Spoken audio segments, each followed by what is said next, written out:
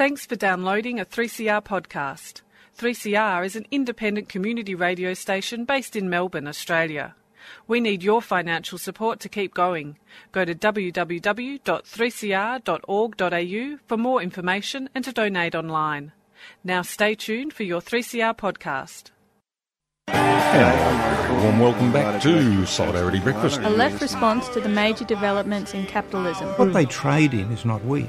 They trade in famine. A little dose of revolutionary optimism. I think it's really important to sort of express solidarity globally. It really is a deal by corporations, for corporations. The Union forever defending our rights. Down with the black leg. If you think the ABC's left wing, don't listen to this program. Solidarity Breakfast, 7:30 to 9am Saturdays, 3CR 8:55am, streaming and 3CR digital, podcast or audio on demand. And of course, the website solidaritybreakfast.org.au. Solidarity forever. Good morning. Morning. Yes, g'day Kim, how are you? Yeah, not bad. It's been ages since I've seen you. I've been very busy being sick. Well, we're glad that Working we warmed you hard. up and got you home. Yes. At the studio at 3CR on Solidarity Breakfast this morning. I got to go to two completely different events this week, which I'm going to report on. Oh, yeah? Yeah, well, first I went off to the Victorian Parliament steps on Wednesday the 24th. That was pensioners, fair go for pensioners. I went off to that demonstration. Were there canapes and... No. There were a lot of angry people, though. Oh, you know, it's very sweet. A lot of them were older people, but there were younger people there as well because, of course, fairness for pensioners goes right across the age groups in Australia. So they had a lot to say, and they formed a circle, and there were a lot of old unionists who were there. Who were organising. So they... yeah, you've got to be careful for those. Yeah, they never die. Yeah, an old unionist never dies. But anyway, it was a very interesting event, so I've got a little excerpt. But the other event, which was... it was like going to the complete opposite. I went to the Grand Hyatt on Friday to the Committee of Economic Development of Australia. It's called CEDA. So did the police come to chuck you out? No, there were police on... I've got the two mixed up. That's right. And this crew are very interesting because they were doing a thing called the Economic and Political Overview 2016. And it was interesting because they spent a lot of time, they talk about how independent they are because apparently the big theme is that people who represent moneyed interests are independent, that money interests are neutral. They're value-free. Do you think they're just getting the two meanings of the word independent mixed up as in a person of independent means? Yeah, maybe. Anyway, I found that really interesting. They didn't seem to think that there was a problem with that, but they did stress it a lot because I think that public relations means that if you mention something long enough and often enough, it becomes true. But anyway... I've got this little excerpt I wanted you to hear from Kelly O'Dwyer, Honourable Kelly O'Dwyer. This is the opening part of her speech. You may not know this, but she's the Assistant Treasurer of this Fairland. And she was definitely speaking to a home team audience. This is very much a forum where ideas are shared, debated and defended. And it's a forum where ideas take hold. Ideas that are central to building an environment in which every Australian has the opportunity to prosper. That is certainly the focus of the Turnbull government. We want to provide that opportunity to all Australians through a growing economy, an economy that can deliver the jobs of the future.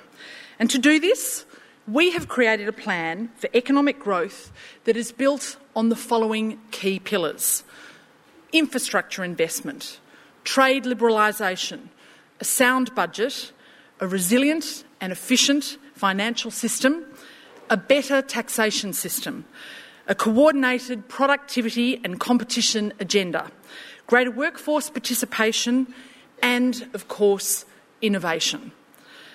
But what do these pillars mean in practice?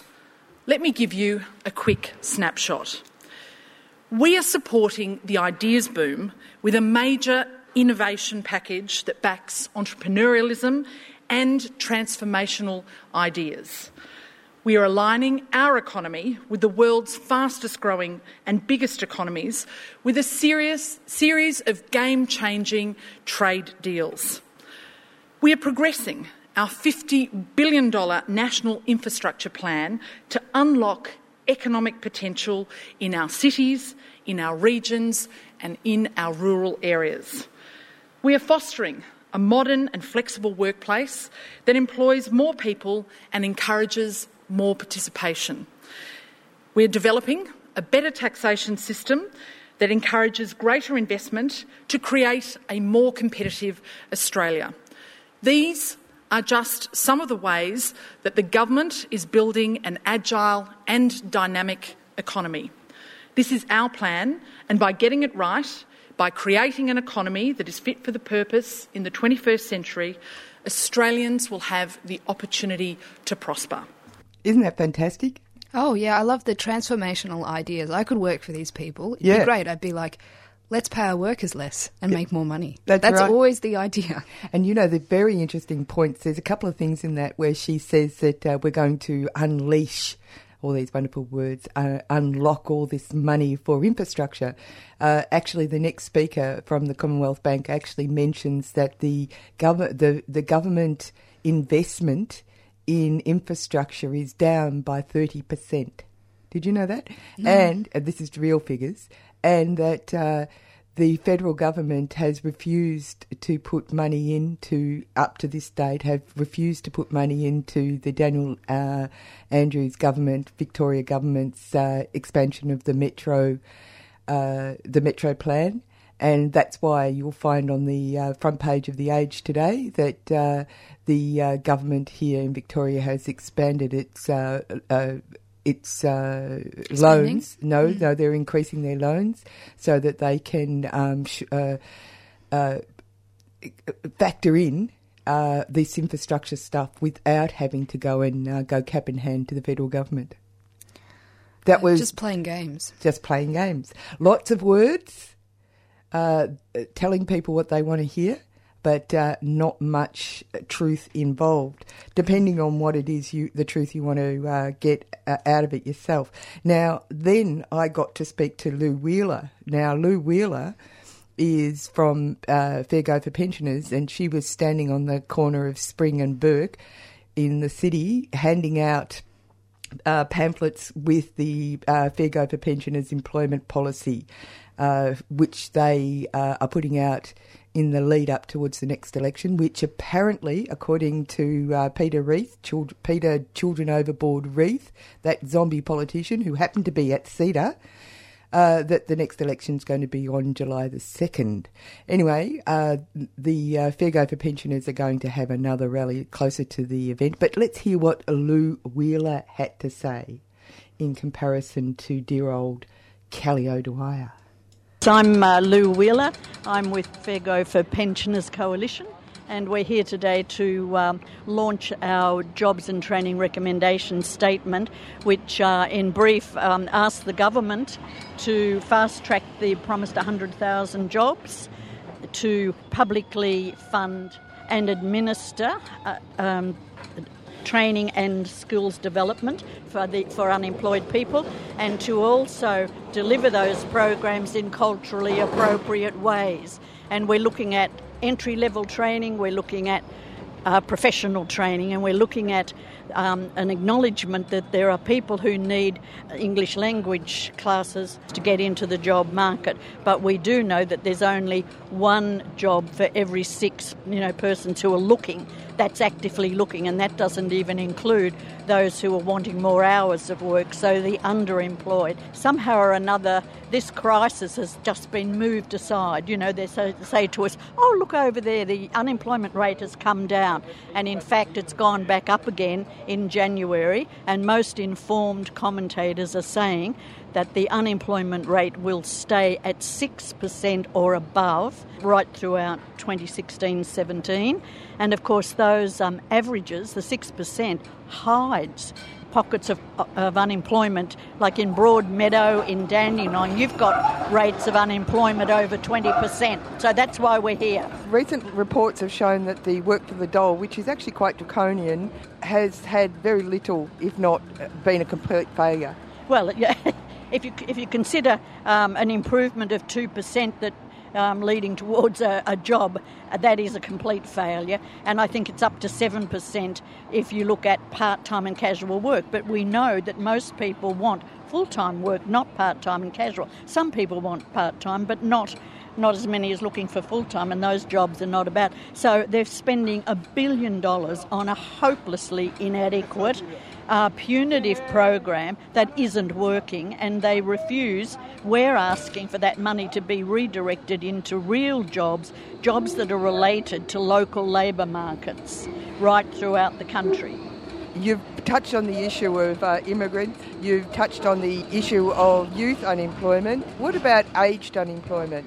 Very, very serious problem. Somehow in the mind, we haven't moved, in about 30 years, Annie, where it was seen that the dole was a short-term temporary measure. And that's when, way back in those dark, dim days when 2% was considered, 2% unemployment. And so we've got a situation where the long-term unemployed, because of age discrimination, and particularly for older people, they're out of work for up to 4 years. They can't get a job. This is not a temporary measure. And for people who fall in that age group who are older, 45 plus, but too young for to be eligible for the pension, then they're forced onto New Start. If you have no other source of income, you are immediately driven into poverty. And I think, what Fair Go for pensioners and some other organisations have said now for many years, why do we think as a society it's okay to drive people into poverty when they're unemployed?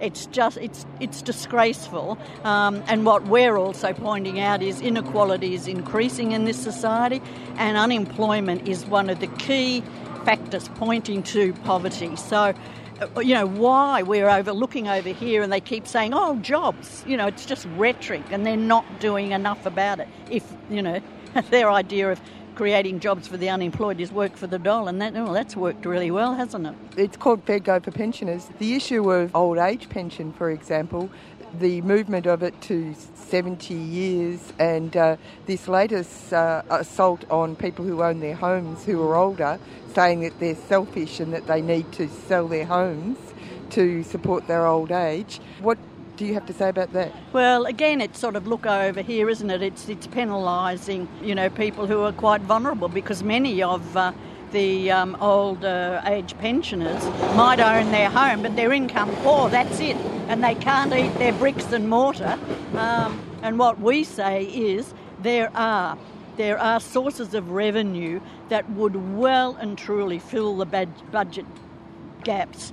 But that means you're actually taking things off rich people, and of course the coalition government in particular isn't prepared to do that. We say there's at least $20 billion to be had from tax cutting back on superannuation tax concessions, which we know the majority of that money goes to the rich. A whole lot of poor people, again because of averages, they come away with hardly anything, maybe $40,000. When you've got somebody else who's got $12 million in the super fund tax-free. This was never about an inheritance saving and a wealth generating scheme. It was supposed to be to help everyone have a better and comfortable retirement, and that's just not. It's being scammed yet again. We've got negative gearing that could deliver, $5 to $6 billion a year.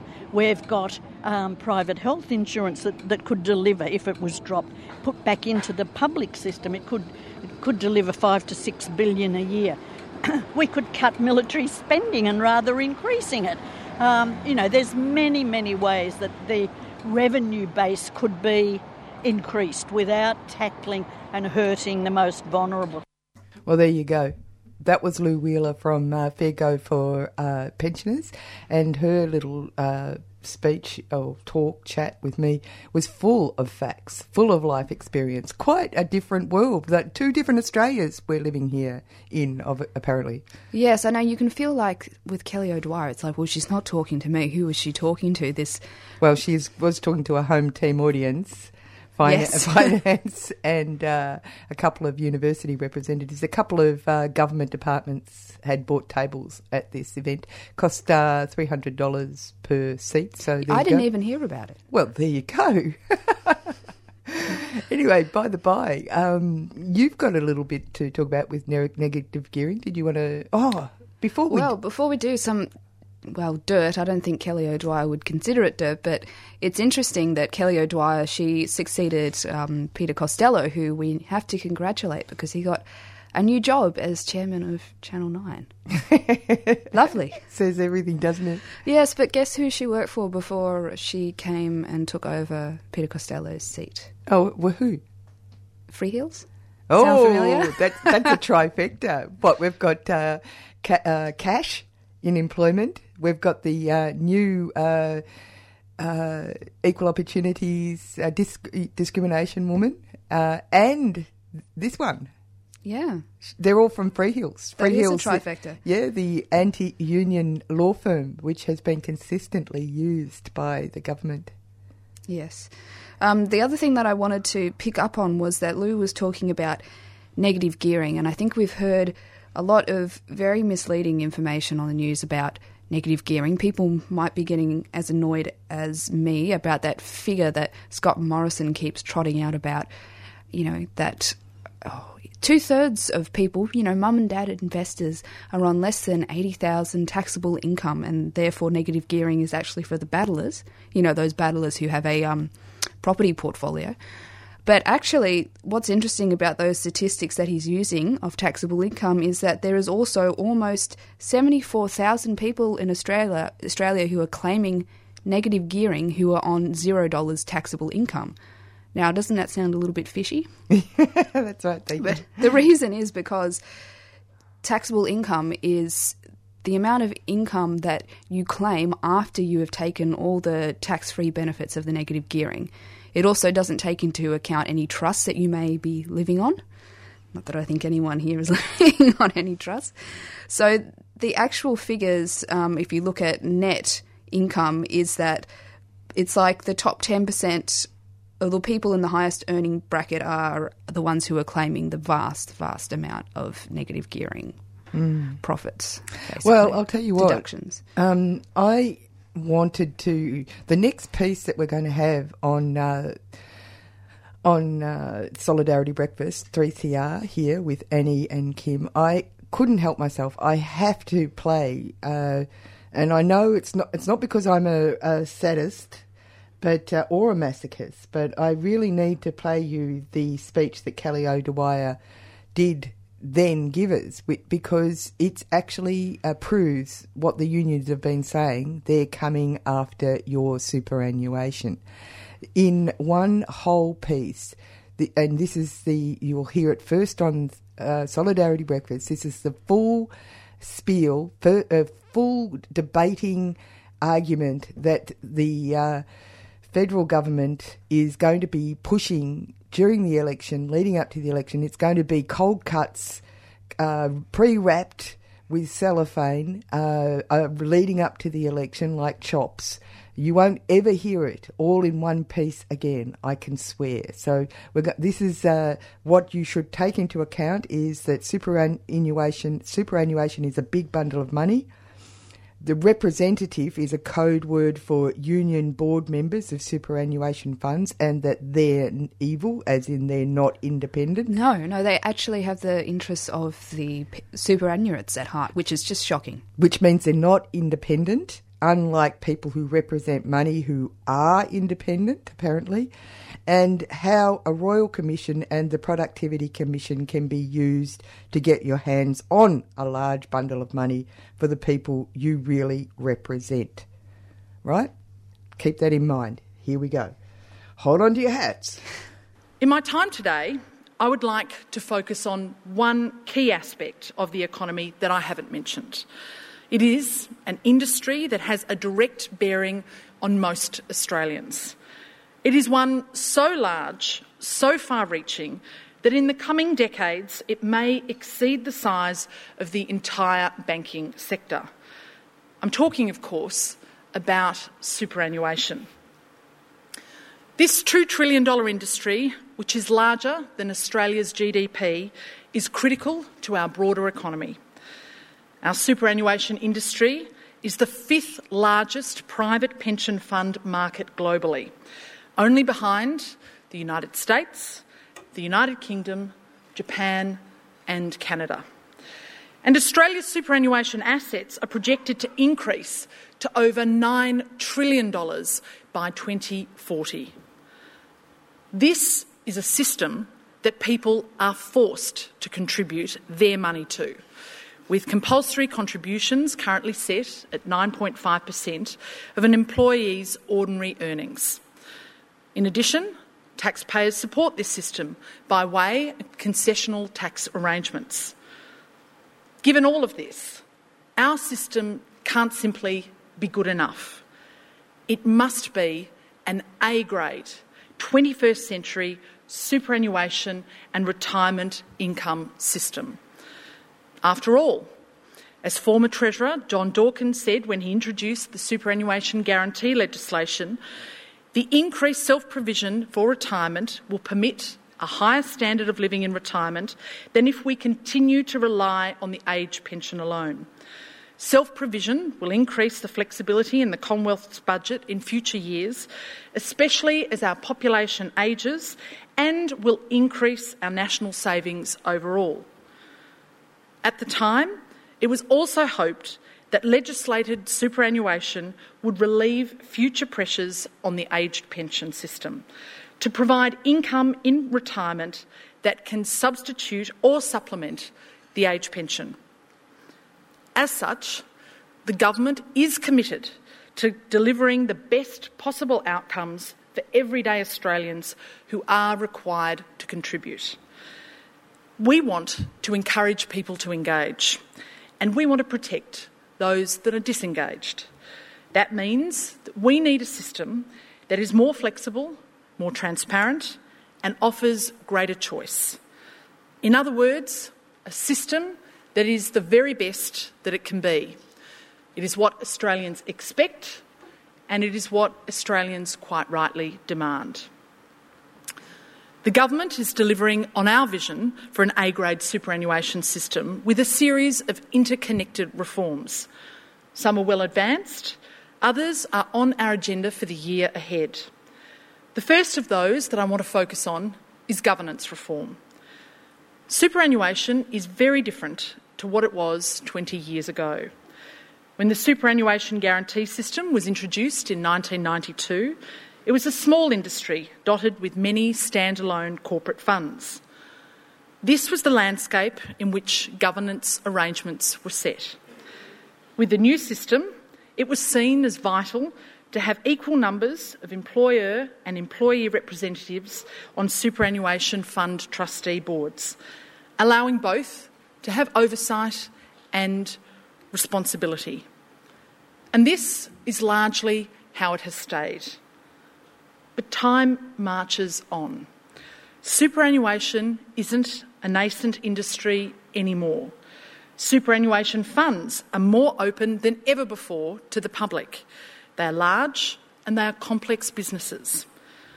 Today, directors appointed by employer and employee groups are increasingly less likely to represent the broader membership of those funds.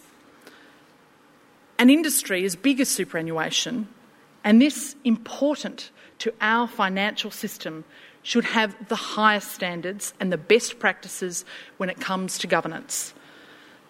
We know that good governance, such as having independent directors on boards, is critical to achieving the best long-term results for members. Good governance promotes confidence in a fund's leadership, its capacity and in its capability. A diversity of skills and backgrounds on boards is important to optimising performance, and superannuation boards are no exception to this. But right now, many superannuation funds are out of step with many other parts of our economy. They are certainly out of step with other prudentially regulated sectors, such as banking and insurance, which are required to have a majority of independent directors. That is the minimum, and it is done to improve performance and to improve accountability. I say that it is time to raise the bar. It is time that the superannuation industry had a governance structure that reflects the world in which we live today. Ask yourselves this. If Australians are being forced to put their money into the superannuation system, shouldn't superannuation funds have the highest quality, best equipped board leadership? Shouldn't they be afforded the same, if not higher, standards of governance? The reality is that by clinging to an old set of governance rules, the superannuation industry is not only at risk of being left behind, it is being unfair to everyday Australians required to participate in our superannuation system. To see instances of this, we need look no further than some of the findings of the recent Royal Commission. Let me give you a quick example. The privacy violation at Cbus Super. For those who are unfamiliar with it, Cbus Super was a default super fund for a building company, Liscon. In 2013, the CFMEU was involved in an industrial dispute with Liscon.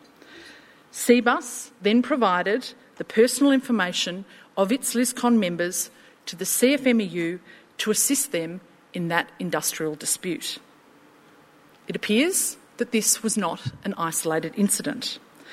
According to the Royal Commission, KPMG identified 59 incidents where Cbus members' personal information was emailed externally between the 1st of January 2013 and the 12th of May 2014.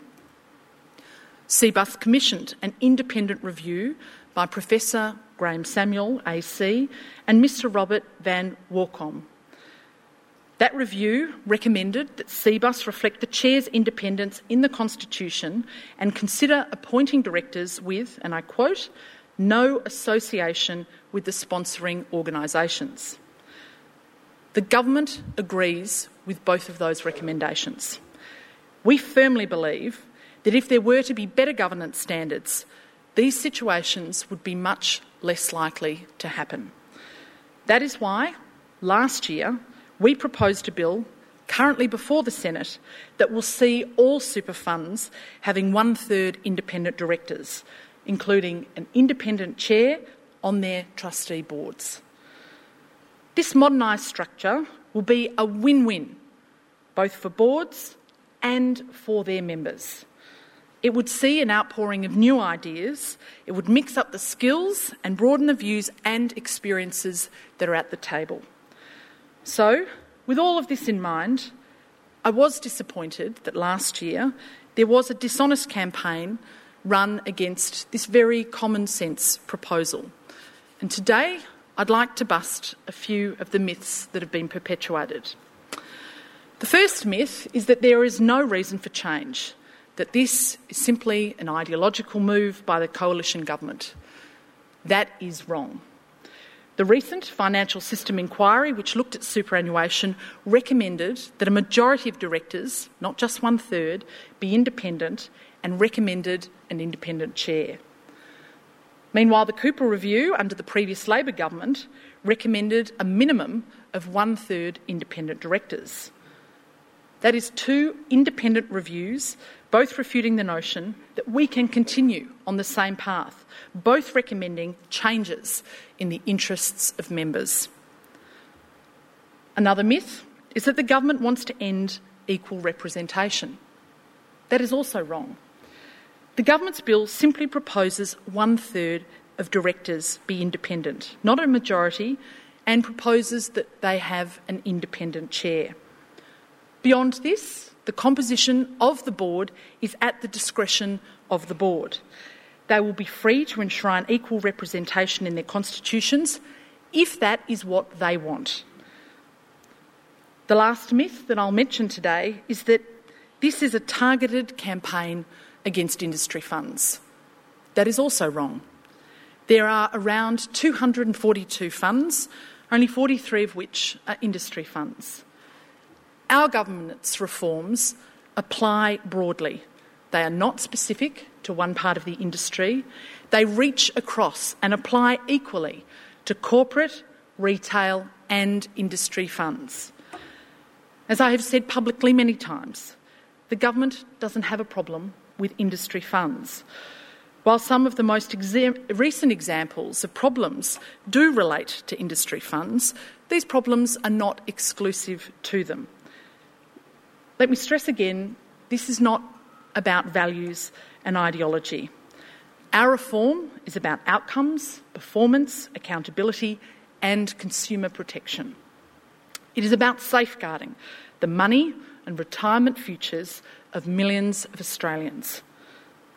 That is why we have received positive feedback on our proposals from many corners. For example, on Monday this week, Ken Henry AC, the former Treasury Secretary, was reported in the Australian newspaper as saying that it was time that industry funds accepted the need for new governance standards as advocated by the government. And the argument that the system isn't broken, why fix it, was a bit like saying a house that hadn't been torched shouldn't have insurance. There was more this week, with Women on Board's Executive Chair, Ruth Mead, reported as saying the industry fund lobby was wrong to resist changes.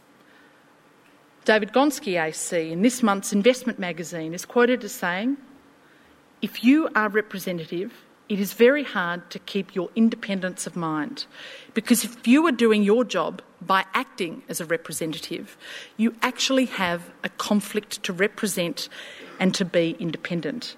It is much easier for a person to have independence of mind when they are genuinely independent." I now want to move on to highlight two other areas where the government expects to introduce legislation in the coming weeks. The first is to provide more employees with the ability to choose the superannuation fund that receives their money. Currently, an estimated 2 million employees do not have the opportunity to choose their own fund.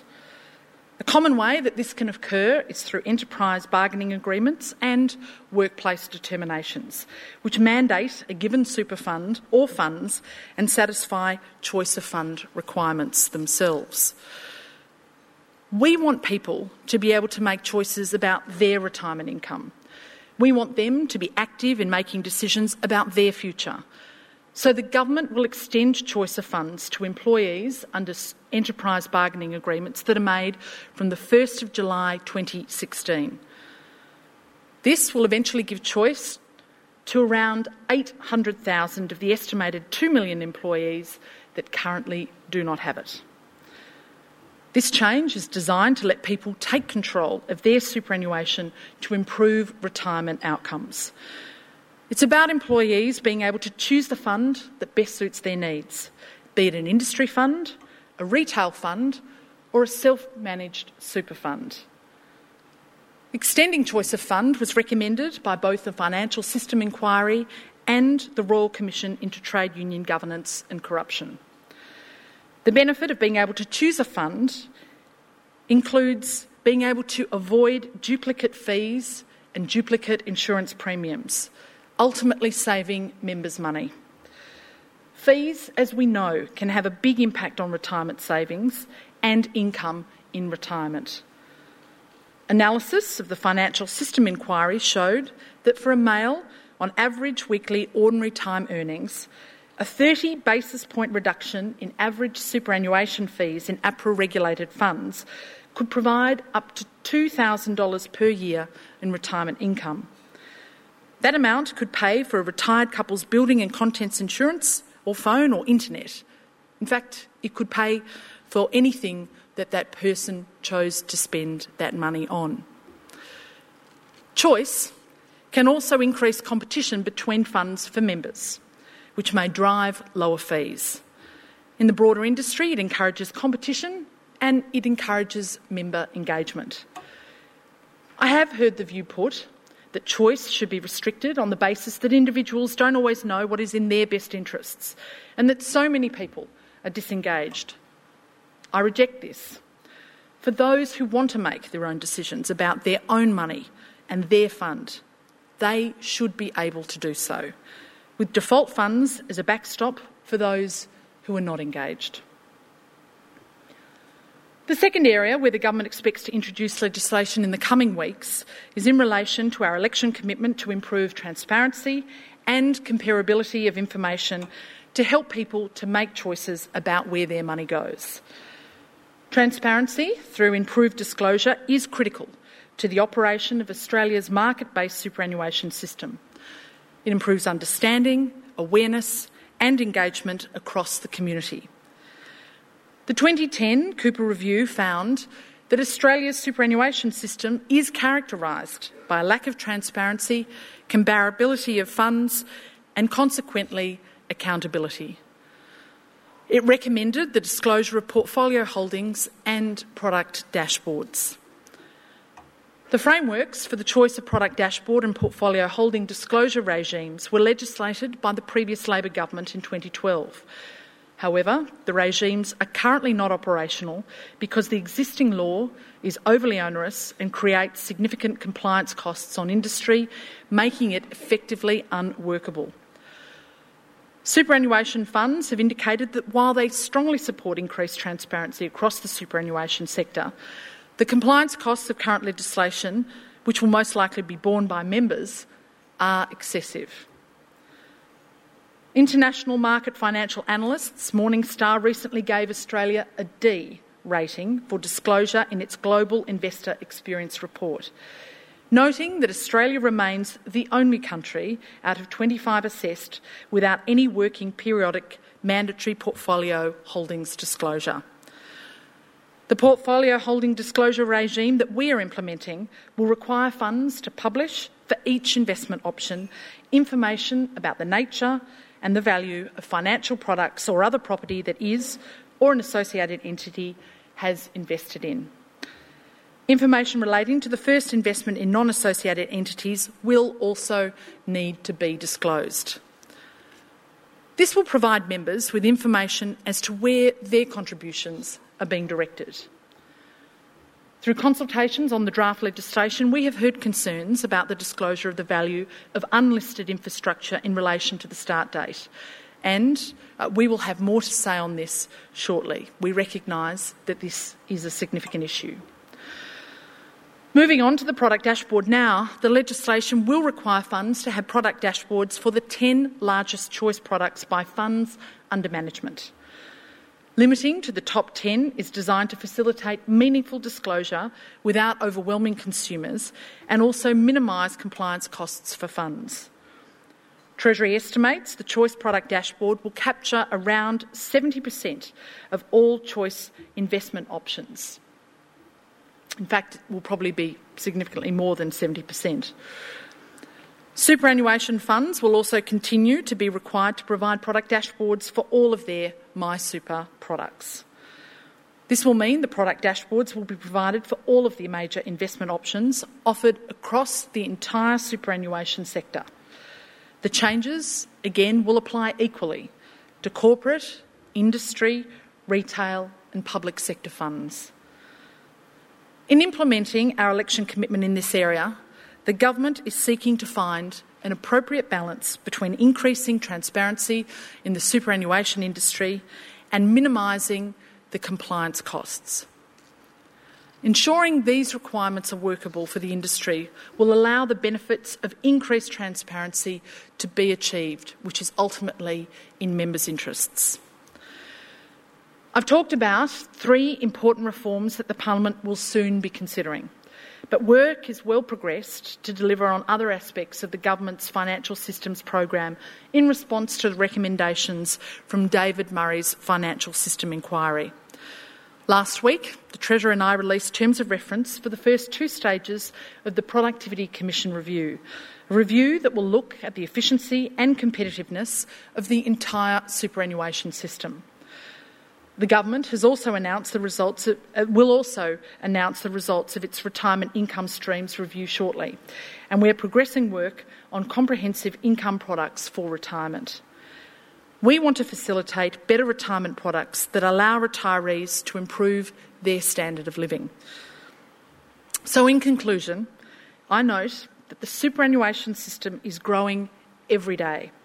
It touches on the lives of millions and millions of Australians right across our nation, and its importance to our economy cannot be underestimated. We need a system that is more flexible, more transparent and offers greater choice. In short, a system that works for all Australians, and that is what the Turnbull government is delivering. Thank you. Have you got the transparency? Transparency. And it's all about choice. Can I choose not to have a super fund? Can I choose to have a pension instead? Yeah, exactly. Oh, it's outrageous. But anyway, you're on Solidarity Breakfast with Annie and Kim. We've just been listening to the Honourable Kelly O'Dwyer, the Assistant Treasurer, about their coming for your super. Anyway, online at the moment, we've got the wonderful Duncan Hart, who has been at home in Queensland, waiting to chat to us about something very significant. G'day, Duncan. How are you? I'm good. How are you in Melbourne? Good. Hi, Duncan. Now, the reason for why we're talking to Duncan is because Duncan, with the AMIEU, the Meat Workers Union, have queried the fairness of the deal put together by SDA and Coles. Stitched up together, maybe a better way of saying it. And other people call it a sweetheart deal. Anyway, the first hearing for the Fair Work Commission was on February the 2nd. And how are you feeling right at the moment, Duncan? I'm personally feeling pretty confident about the whole situation. The hearing on the 2nd of February was the evidence hearing, and it was pretty laughable to see the sort of attempt by Coles to put forward an argument as to how they could justify workers losing such extensive penalty rates and still being better off. So yeah, I'm feeling pretty confident, but I guess we've still got we've still always just got the fact that Coles is a huge, billion-dollar corporation, and also just the Fair Work Commission itself seems to sometimes do things which question their neutrality in this issue. Yes, that's a very neutral way of you putting it. Would you be able to describe some of the conditions that or the ludicrous deal that they put forward that they say will leave retail workers better off? Okay, yeah. So basically, there's a whole range of ways that the agreement, the SDA Coles negotiated agreement, leaves workers worse off. But the most clear way is just that it has cut penalty rates for every night shift. So usually after 6 p.m, you're entitled to a 25% loading, and that's scrapped in the agreement. Also, in exactly the same level of loading for Saturdays of 25%, that's scrapped in the agreement, and the loading for Sundays is actually half of what it is in the award, which is 200% in the agreement. So, or 100% loading, yeah. So, I'll have to, but Duncan, it was even more laughable. I was actually sitting in the hearing as you were with the link in. We could see you sitting there, and some of the so-called expert witnesses brought by Coles, the woman, the academic who plagiarised. Louise Rowland, is that? Yeah, who plagiarised. Rowland, yeah. And this idea that they had said things like this new agreement made workers better off because they could ask for flexible hours, and this ability to ask for flexible hours could, it's provable that people will be able to keep their job in domestic violence situations, and therefore that could be quantified and made to look like people are in a better position financially. Yeah, well, you've done a good description right there. Well, yeah, that's the sort of thing they had to rely on. Is like this type of voodoo where you, well, first of all, assign a numeric value to a condition in the agreement, which has no actual numeric value. But the main thing about that particular example, and there was actually there was 1,000,001 of this type of really strange behaviour. Yeah, really strange. Yeah, really strange, unexplainable, isn't it? Yeah, how could they come up with this stuff? I think the thing about that example was that they actually said what that entitlement actually is in the agreement is the right for people who've suffered domestic violence to take leave using their annual leave. So you would think actually anyone should be able to take the annual leave at any time pretty easily. So it's hardly a very a series of strong entitlements that's actually going to really, I don't think, actually improve people's situation very much. But this so-called expert, Louise Rowland, and a lot of her evidence actually was plagiarized, is worth pointing out. She actually argued that the existence of this provision would actually reduce the impact of domestic violence on workers at Coles to absolutely zero. That there would be no incidences of workers being the thing she was concerned with was workers leaving their job.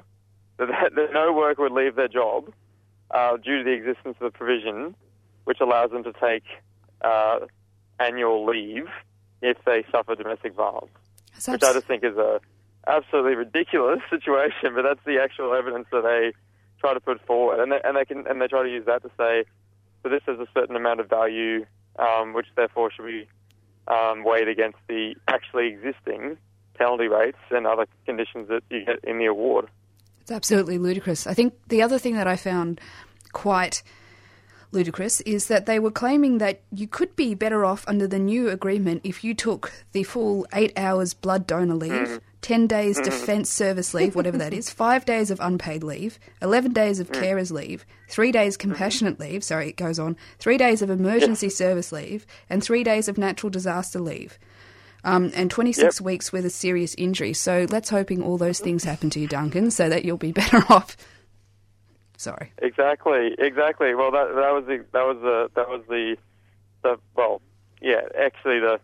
there was one example which was sort of read aloud in the actual hearing, but actually every single example that Coles sort of modelled, let's just still call it that, did actually base their numbers on an assumption that every single worker had accessed all of those kinds of leave.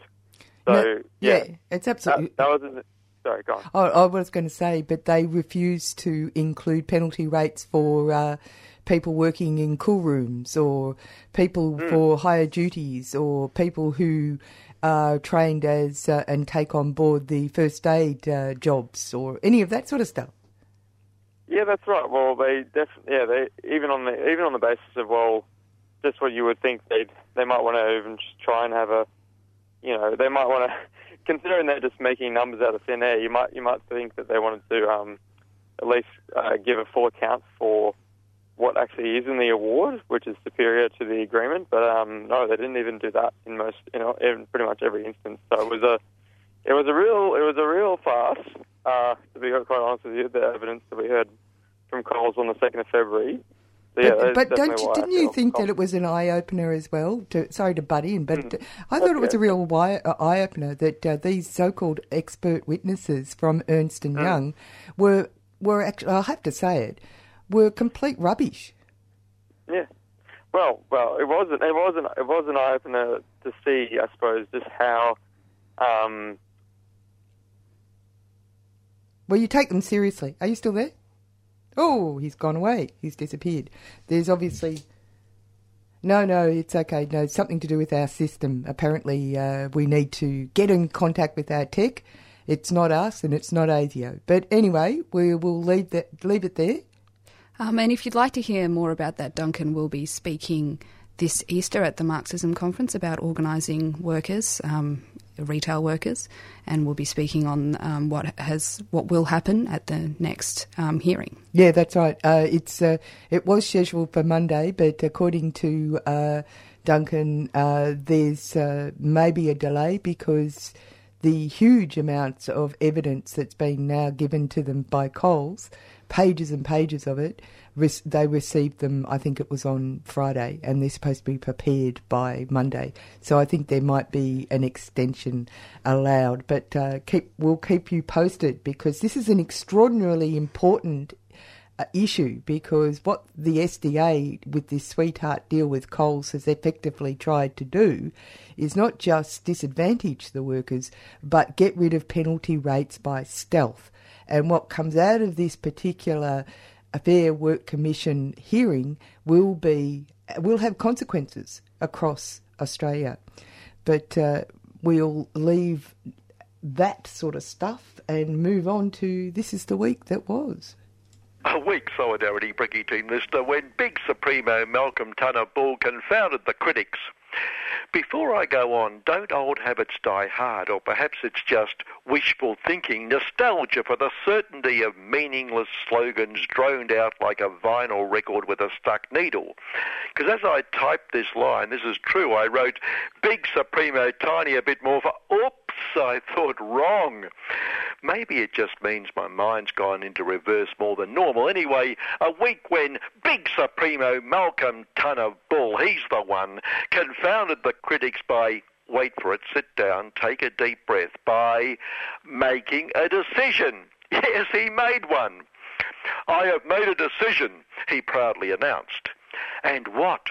The fawning media subjects asked breathlessly, is your decision, O Master? I have decided. Malcolm stood majestically with the arrogant deportment and confidence of the filthy rich, to make a decision. Yes, O Master, but what decision? I don't follow. What do you mean? I told you I have made a decision to make a decision. Yes, Big Supremo, but what decision? That is my decision. I told you I've decided to make a decision. As the bemused lackeys shuffled to their feet to report the excitement, Malcolm interrupted. And, he added proudly, there has been a major decision. What? The lackeys reignited the notebooks and microphones. The merchants of death had decided the public purse should hand them hundreds of billions of dollars. They handed us a white paper. Oh, yes, what was on it? A blank cheque. Malcolm said the blank cheque would guarantee True Blue Aussie train killers could train kill thousands of bad guys, including evil terrorist wedding parties, which might also indicate some bad girls and kids, non-dear little children created in the image of the evil terrorist prophet, unlike our charming, delightful giant mind. Think for themselves, great fun to be with, life of the party, cream of True Blue Aussie youth, brave young men and women in uniform, trained killers, created in the image of the dear baby Jesus. In those places all over the world where our very, very, very close friend, the US of the UN of the US of the world, orders us to invade. If the fawning acolytes had asked, how could we afford these billions to make us safe by slaughtering the bad guys as determined by the US of, which thankfully they didn't, Malcolm would have told them we would pay for all this by lowering taxes on people like him and slashing services for people like us. After all, as big economic guru Scuttle Them More Lashson keeps informing us in his expert analysis, we have a spending problem, not a revenue problem. So we solve the spending problem by spending billions. Exactly.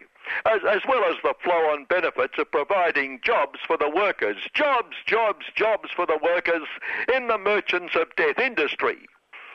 True Blue Aussie jobs. Certainly, some true blue Aussies may benefit by providing support services like unloading the kill stuff. Although we need to keep preventing those lucky beneficiaries from crucifying their caring employers, we may need to march them off the job and replace them with happy workers prepared to do an unfair day's work for an unfair day's pay. Yes, the protectors of law and order, of freedom, escorting workers off the job and escorting $2 an hour workers onto the job. Does that mean that negotiated agreements are now illegal? Not in every case, not universally. It must be seen on a case-by-case basis.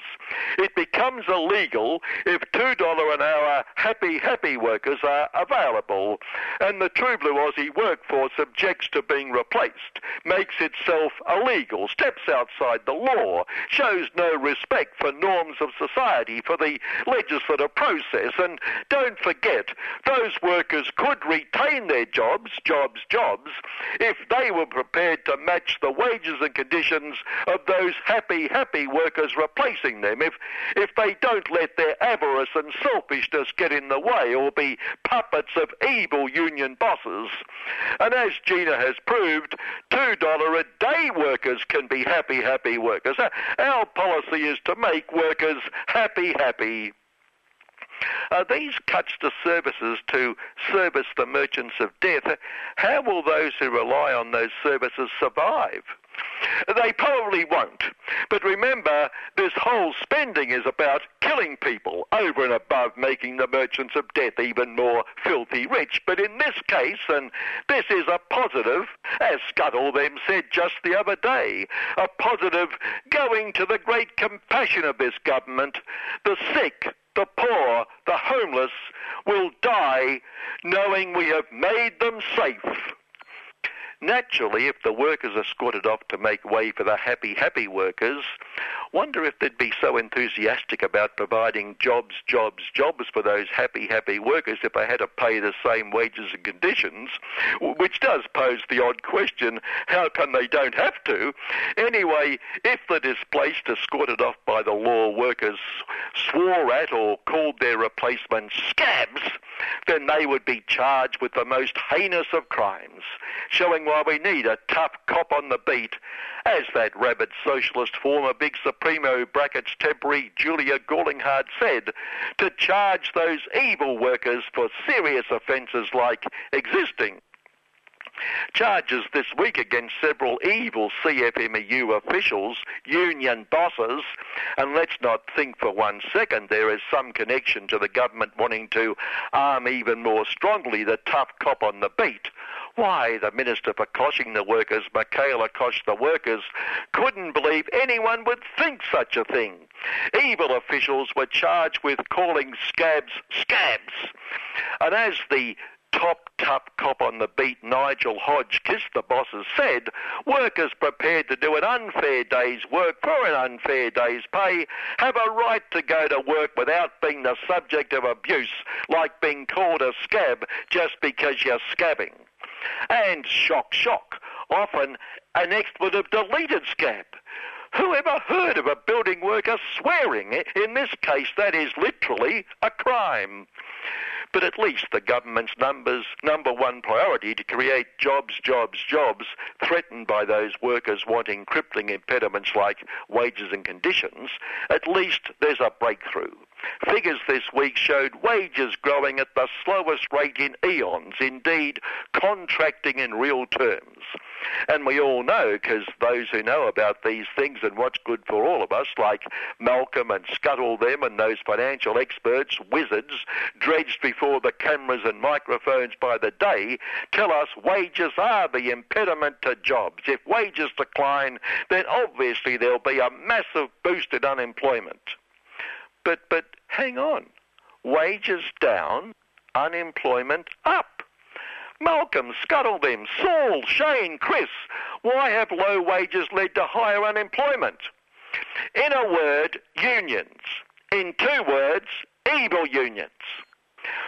Notice you didn't answer, Malcolm. What do you think? I will decide before the election Thank goodness we now have a big Supremo who doesn't sound like a vinyl record with the needle stuck. Speaking of, the Minister for Coshing the Workers, and I know we'd rather not, and Michaela is also Minister for Women. 2 weeks ago we talked about meritorious government appointments like former Minister for Concentration Camps Razor Wire and Sink the Boats Philip Rubbish becoming our big Supremo on human rights. Well, last week, as Minister for Women, Michaela announced the new Discrimination Commissioner after showing just how highly the government regarded the position. It had only been vacant for 5 months and, well, there wouldn't be too much sex discrimination in 5 months in this country, particularly with that lot looking after it. Yes, this former Free Hales the Boss's partner announced the new commissioner is, you guessed it, another former Free Hales the Boss's partner. Why not make them the government? Although we probably don't have to, they are de facto. Now, we might think they're stacking the deck in a lot of these appointments, but let me assure us, no. Different if a Socialist Party government, hypothetically, of course, they never would, appointed a current or former evil union official to the role, because that would be biased, and the caring business class party and the watchdog media would soon let it know just how biased and unreasonable and unsuitable that would be. But the media assure us this Free Hales the Boss's partner's appointment is ideal, a woman with an outstanding record. Actually, we should be relieved. All we ended up with was a Free Hales the Boss's ex-partner. Earlier in the week, there was speculation, this is true, former Big Supremo Tiny's former Big Office Supremo, Peter with an A, was being considered for the job. On one level, it made sense. Her history in Tiny's office shows she knows all there is to know about discrimination. And she could have sat in a new office, happily counting the huge redundancy payment she received thanks to the caring business class party's backstabbing bloodletting, something she also knows plenty about. Redundancy for Tiny staff estimated at, again, true figure, $3.5 million. Well, as one of their predecessors said, life wasn't meant to be easy. Finally, in a week when the merchants of death are rubbing their hands yet again, we have balanced that by showing we can send babies back to torture, asher to asher, dust to dust, but also host the world's uranium waste for a few 100,000 years, showing we care about people's health, even if we don't do anything as silly as spend money on it. Good morning. A new illustrated book by Alina and Bruce MacDonald stars our beloved comrade Bill Della as the protagonist in a journey that stems from Ballarat to Humpty Doo and features all the lefty issues that were dear to Bill's big heart. 3CR has a few precious copies of this beautiful book for sale for $20 plus $5 postage. All proceeds will go to the Solidarity Breakfast Program's Radiothon Fund.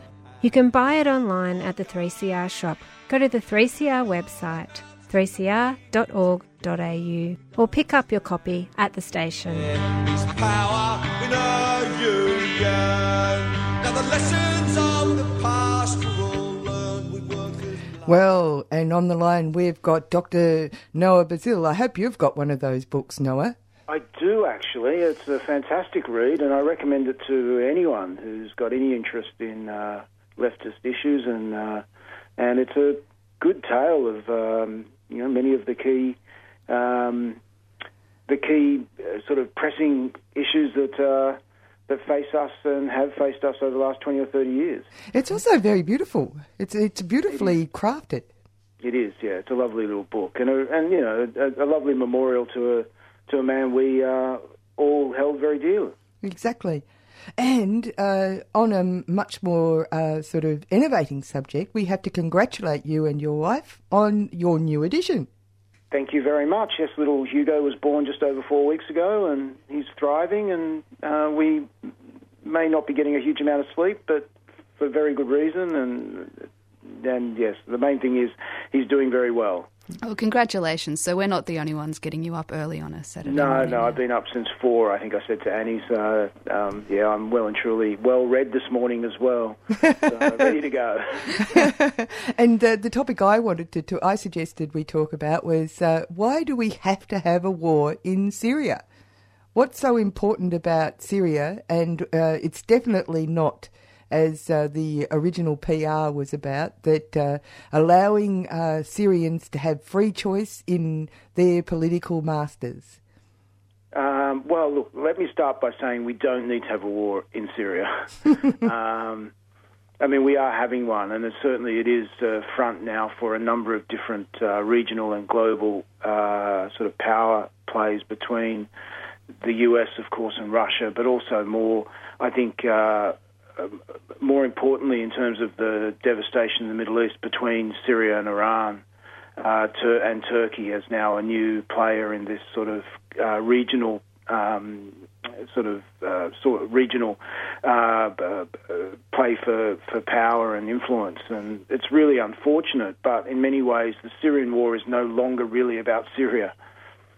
It's about those interests and the way that they overlap and intersect in this part of the world, which has historically been a major battleground for colonial and neo-colonial powers. Now, the Saudis are being reported, not really in our papers, but in general, are being reported as the basically the ones who are now prosecuting this war using Turkish bases. And I was wondering if the Turks and the Saudis are showing their loyalty to the Grand Master, the US, in what they're doing. Ultimately, they are, but they also have their own interests in intervening in Syria. The Saudis are playing they're playing a double game, a dual game in a sense. First and foremost, their key interest is outing Bashar al-Assad. More than anything, they want to prevent or undermine Iranian influence in the region. And they've made this very clear. They've made it clear both officially and through sort of more secretive communiques with others that has been, and this has been going on for some time, and we have some of that evidence through WikiLeaks, and we have some of that evidence from other leaks elsewhere. And that's, really ISIS in a sense, or Daesh, or whatever they are being called at the moment, are partly a manifestation of Saudi policy in the region. So, but they're also fearful of ISIS, and that's that dual game, in that if ISIS proves to be successful, then there's a competitive or Islamic competitor in this sort of space that really does threaten the legitimacy of the Saudis to claim that they are the protectors of the two holy sites and ultimately the protectors of Islam in the region, for Sunni Muslims in particular. So they are concerned about the success of ISIS, but they also need, or they have surreptitiously funded ISIS as in an attempt to overthrow Bashar al-Assad, and also to sort of increase the pressure on the Shia-led government in Iraq. So, that's part of the Saudi interest. And Turks have an interest, or Turkey has an interest as well, in using... they also want to see Bashar al-Assad overthrown, but they are also using the chaos and crisis in Syria to attack the Kurds, especially the YPG, who, as far as they are concerned, are a major threat to the sort of Turkish dominance, or the Turkey's domination, or its repression of Kurdish rights, which is, an ongoing thing an ongoing problem over much of the 20th century, ever since the formation of Turkey out of the Ottoman Empire. So, those are all overlapping issues that play out, that are playing out on the ground in Syria. And, of course, the victims of these sort of converging interests are the Syrian civilians. Now, there's a couple of things there. Do you think that Daesh or ISIS are similar to Hezbollah in relation to the Israelis? Because Hezbollah was created out of a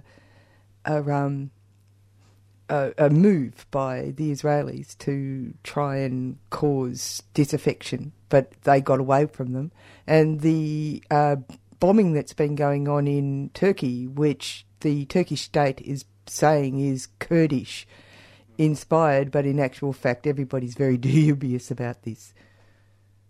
Look, the bombings, can I start with that? I mean, there's every possibility that the Kurdish opposition is responsible for it. I mean, we don't have evidence for or against it. The Kurds, I'm not pointing the finger at them, but until we see some evidence one way or the other, it's really difficult to know. And yes, the Turkish government may be using this as a smoke screen to heighten their repression against the Kurdish opposition, who they are very, very fearful of, because legitimate Kurdish opposition could threaten the hegemony of the ruling party. There's no doubt about that. And Erdogan has moved from being sort of an elected leader, and he has been elected but a number of times, but he's increasingly taking on the characteristics of an autocrat. The way that he's purged his own party, the way that the political system has been recast in a way that makes it very difficult for any opposition party to overthrow him. I mean, we've seen a number of reports over the last year or so of journalists who are critical of the ruling party being locked up or harassed. And so the sort of freedom of speech and the openness of the Turkish system, which was, sort of part of it, I guess, its dynamism in the early 2000s, is starting to look increasingly threatened under this leadership. And so, the Kurds are part of that resistance to Erdogan and his party. So there's every chance they are involved in some violent action against the government. There's also a potential that it is an Islamist movement, a radical Islamist movement, or another group that we don't know about. The fact that Erdogan was so quick to jump on the Kurdish issue suggests that maybe he is using this more as an opportunity. He's being opportunistic about it. Normally, you would expect a more reserved or measured response and some aim to try and get to the bottom of it, because there has been no one's taken responsibility for it, as far as I can tell. And so anyway, that I think is, there is a sense that is part of the politics of what's happening with Turkey's involvement, and their claims that they're using their military to attack ISIS when in fact they're attacking, and everyone, this has been reported in the international press over and over again. The attacks have been against the Kurds. So, very worrying anti-democratic trends there within Turkey. I wanted to ask about the motivations of Russia in this dispute, because you hear a lot about it from the US side, what they think the Russians are doing, but I'd like to hear a bit more in detail about their stake in the conflict, if you could. I think there are a number of things. One, that Putin in particular it takes every opportunity to flex his muscles wherever he can, his sort of military muscle, and he is a populist leader that relies on the sort of typical populism. But within Russia, it's identifying minority groups that he whips up some populist sort of sentiment against. We've seen that with homophobia, the increase in homophobia in the last decade or so, also against some of the ethnic minorities. So there's that element of it, Russia flexing its international muscle, showing the Russian people that he is a force to be reckoned with globally as part of his attempt to hold on to power. So he's no good guy in this whole story by any means. But I think also there is a sense that, Russia has lost some of its key allies over decades since the end of the Cold War, when Yugoslavia was bombed and Milosevic lost power, that was a real blow, I think, to sort of Russian sense of its regional, its sort of regional power. The Ukraine is an attempt to sort of bring back some of that regional capacity there, and I think what's happening in Syria, where he has an ally, is another attempt to sort of hold on to some of those regional or international alliances that sort of give, in his view and sort of the realist view of international relations, Russia some capacity to flex its muscle to sort of operate as a global power. So I think it's all those sort of things tied together. And of course there is a sense that Russia and the Assads have been allies for a number of times. So there's possibly a personal element to it as well now. It's hard to know there's lots of literature about it, but I don't see much economic benefit for Russia in being involved in Syria. I mean, Russia is a major oil producer and gas producer itself. It doesn't rely on Syrian natural resources. Syria is not a huge market for Russian goods. Russia doesn't seem to have a huge amount of investment. It has some military interests in the bases on the Mediterranean, but whether it would risk a confrontation with the US over that, really, it's got to be, I think, more around how this plays out for Putin and the sense of his legitimacy, or his attempt to maintain his legitimacy as a strong ruler. I mean, that's my sense of it. The other thing is, of course, is that military action is actually part of the DNA of many of these states as well. They invest in the military. We've got our own government ramping up military investment.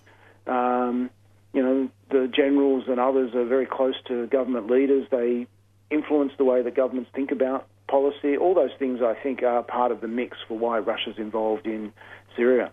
It's very interesting because it seems I hadn't really thought about it from the Russian domestic perspective. I'd been kind of trying to find economic reasons, so that's very interesting.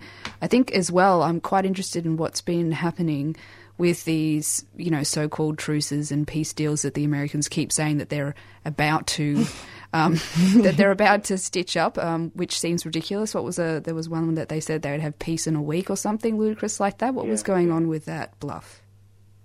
Well, I think the Americans have there is a sense that the Americans are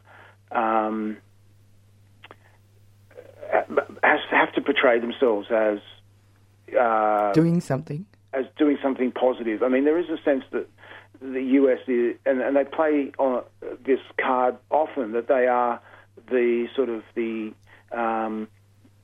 promoters of peace and harmony in global politics. And that's the charade, or it's a charade because we know that ultimately American politics is about their imperial and their own economic and political interests. But there are many people within the State Department and elsewhere that are actually quite driven by this idea of America as a benign power. And so which is kind of interesting. It's a bit like, the creation of the Superman myth from the comics. So, they required America's face was looking a bit daggy, so they created this character called Superman. Yeah. And, it's the same kind of thing, isn't it? It is. I mean, I've got a PhD student of mine has done a really interesting study on the human rights movement and the emergence of human rights in the 1970s. Part of her argument is that the human rights and US sort of drive to make human rights a major pillar of their foreign policy under Carter was really a response to the damage that Vietnam had done to US international image, and also the fear of the rise of the third world as a counter, sort of a challenge to US hegemony. And that phrase of humanitarian intervention, which was their new kind of nicer way of putting it after Vietnam. Well, that's right. And also, if we think about the 1970s, the successful humanitarian interventions were actually undertaken by third world states.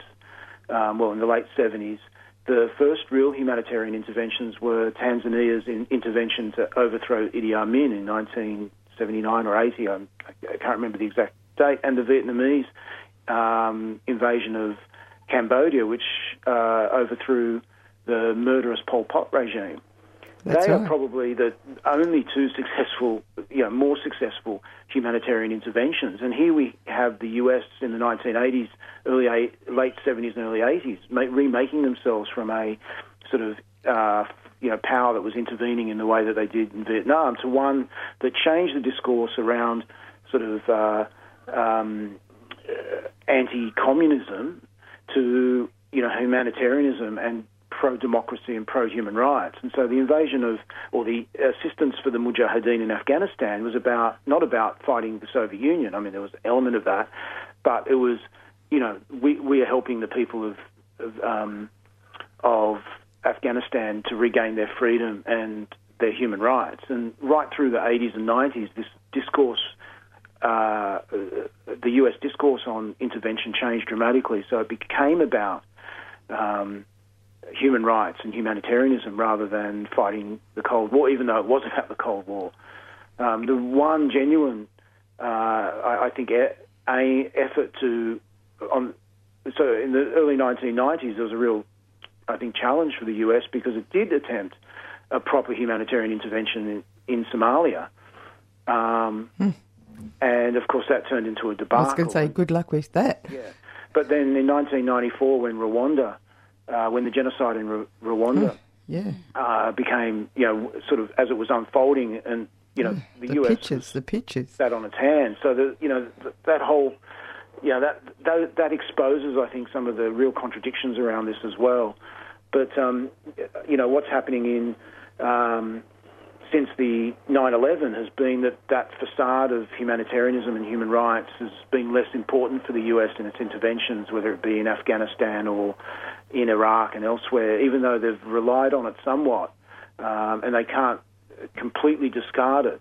No, that's fascinating. Before we, on that same theme, but it's about Turkey. This has turned up in my email. I just was wondering what you guys thought about this. But I got an email saying Mercy and Justice International Short Film Festival opens, and it comes from Istanbul. It was on February the 23rd, and it's Istanbul's Chemekov municipality has launched a Mercy and Justice theme international short film contest. The purpose is to introduce different aspects of the teachings of the Prophet Muhammad to help people understand him accurately. It goes on to say that they're asking for 10-minute films and that it's being supported by the president of Turkey, and then there's all these major money prizes. Isn't that fascinating? It is. Well, I mean, it's a further attempt to silence any secular, any secular cultural activities. That all human rights or any progressiveness has to come out of Islam, and that's part of the Islamist project as well. I mean, that's the thing about Turkey is that, I mean, when I was over there a few years ago, I was talking to an academic who was saying that, the way that the Akbar party worked has been really sort of secretive and subtle in Islamizing Turkish society, and that's changed a little bit in the last few years, where I think there's been an attempt to sort of hasten that project. But she was saying that, for example, the former Minister for Women's Affairs and for, I think it was Gender Rights or something, had retitled, and the ministry had been retitled the Ministry of Family. Oh, no. Really moralistic rather than about, sort of the women's rights and things. So, that those sort of subtle, that may not be that subtle, but, it's far more subtle than ramming down, forcing people to wear a hijab or women to wear a hijab or whatever it might be. No, but it's a classic case of people being colonise. They do the colonising themselves. That's right. Yes, yes. So you change the discourse, you change the cultural landscape, and then people over time become acculturated to it. Absolutely, and I think that's what's happened in Turkey. It's also been an economic project where the Islamists have been given far more economic clout, and because they provide social welfare and employment and a whole range of other things, they're able to infiltrate's the wrong word, but sort of permeate society in a far more conscious and effective way. Like the way the Muslim Brotherhood did in Egypt. Absolutely. You know, this is one of the stories that hasn't really been told all that well, is the way that as the state retreated, partly as a result of neoliberal policies that sort of forced the winding back of state activities like education, healthcare, social welfare, subsidies on food, all those sort of things that are typically first casualties of neoliberal policy. Then it opened space for the Muslim Brotherhood, but also that Mubarak and others like Ben Ali and the other dictators saw the Muslim Brotherhood as part ally, part opposition. That is, they could open space for them. They were reactionary. They were anti-Labour. They were anti. They were pro-capital. Well, they're anti-women. Anti-women, and so you get the heightening of these culture wars around things like women's rights in the workplace, and so the death of the unionists. Yeah, and you distract people from their economic and material questions. They focus on, can we have kissing on television? Instead of rubbish stuff. Should we raise the minimum wage? Those are the sort of things that happened in the culture wars. We've had them here for decades as well.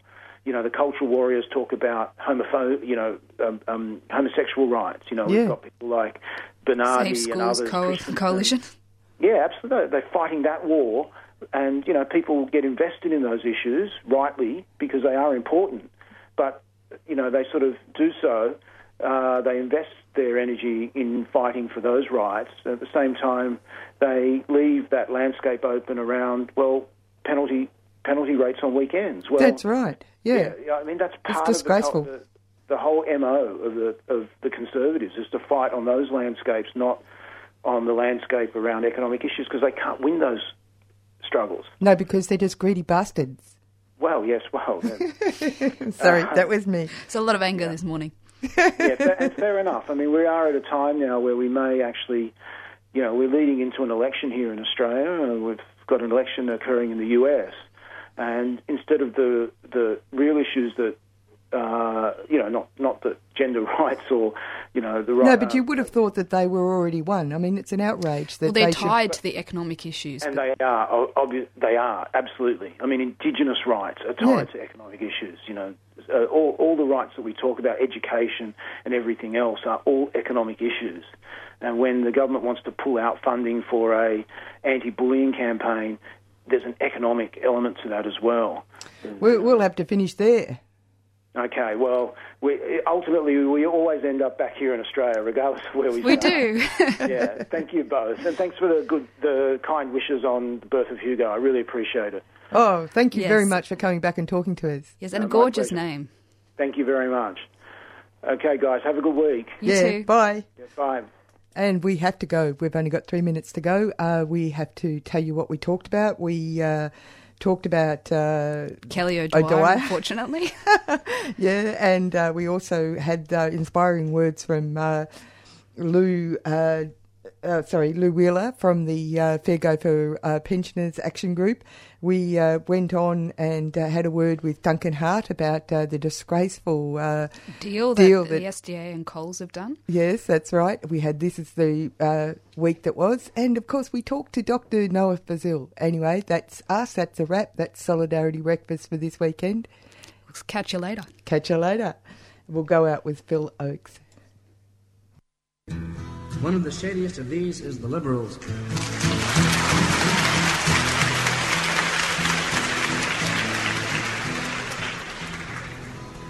An outspoken group on many subjects. 10 degrees to the left of center in good times. 10 degrees to the right of center if it affects them personally.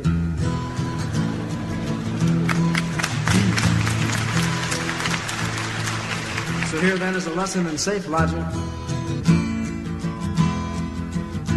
I cried when they shot Medgar Evers. Tears ran down my spine. And I cried when they shot Mr. Kennedy, as though I'd lost a father of mine. But Malcolm X got what was coming. He got what he asked for this time. So love me, love me, love me, I'm a liberal. Get it? You've been listening to a 3CR podcast produced in the studios of independent community radio station 3CR in Melbourne, Australia. For more information, go to allthews.3cr.org.au.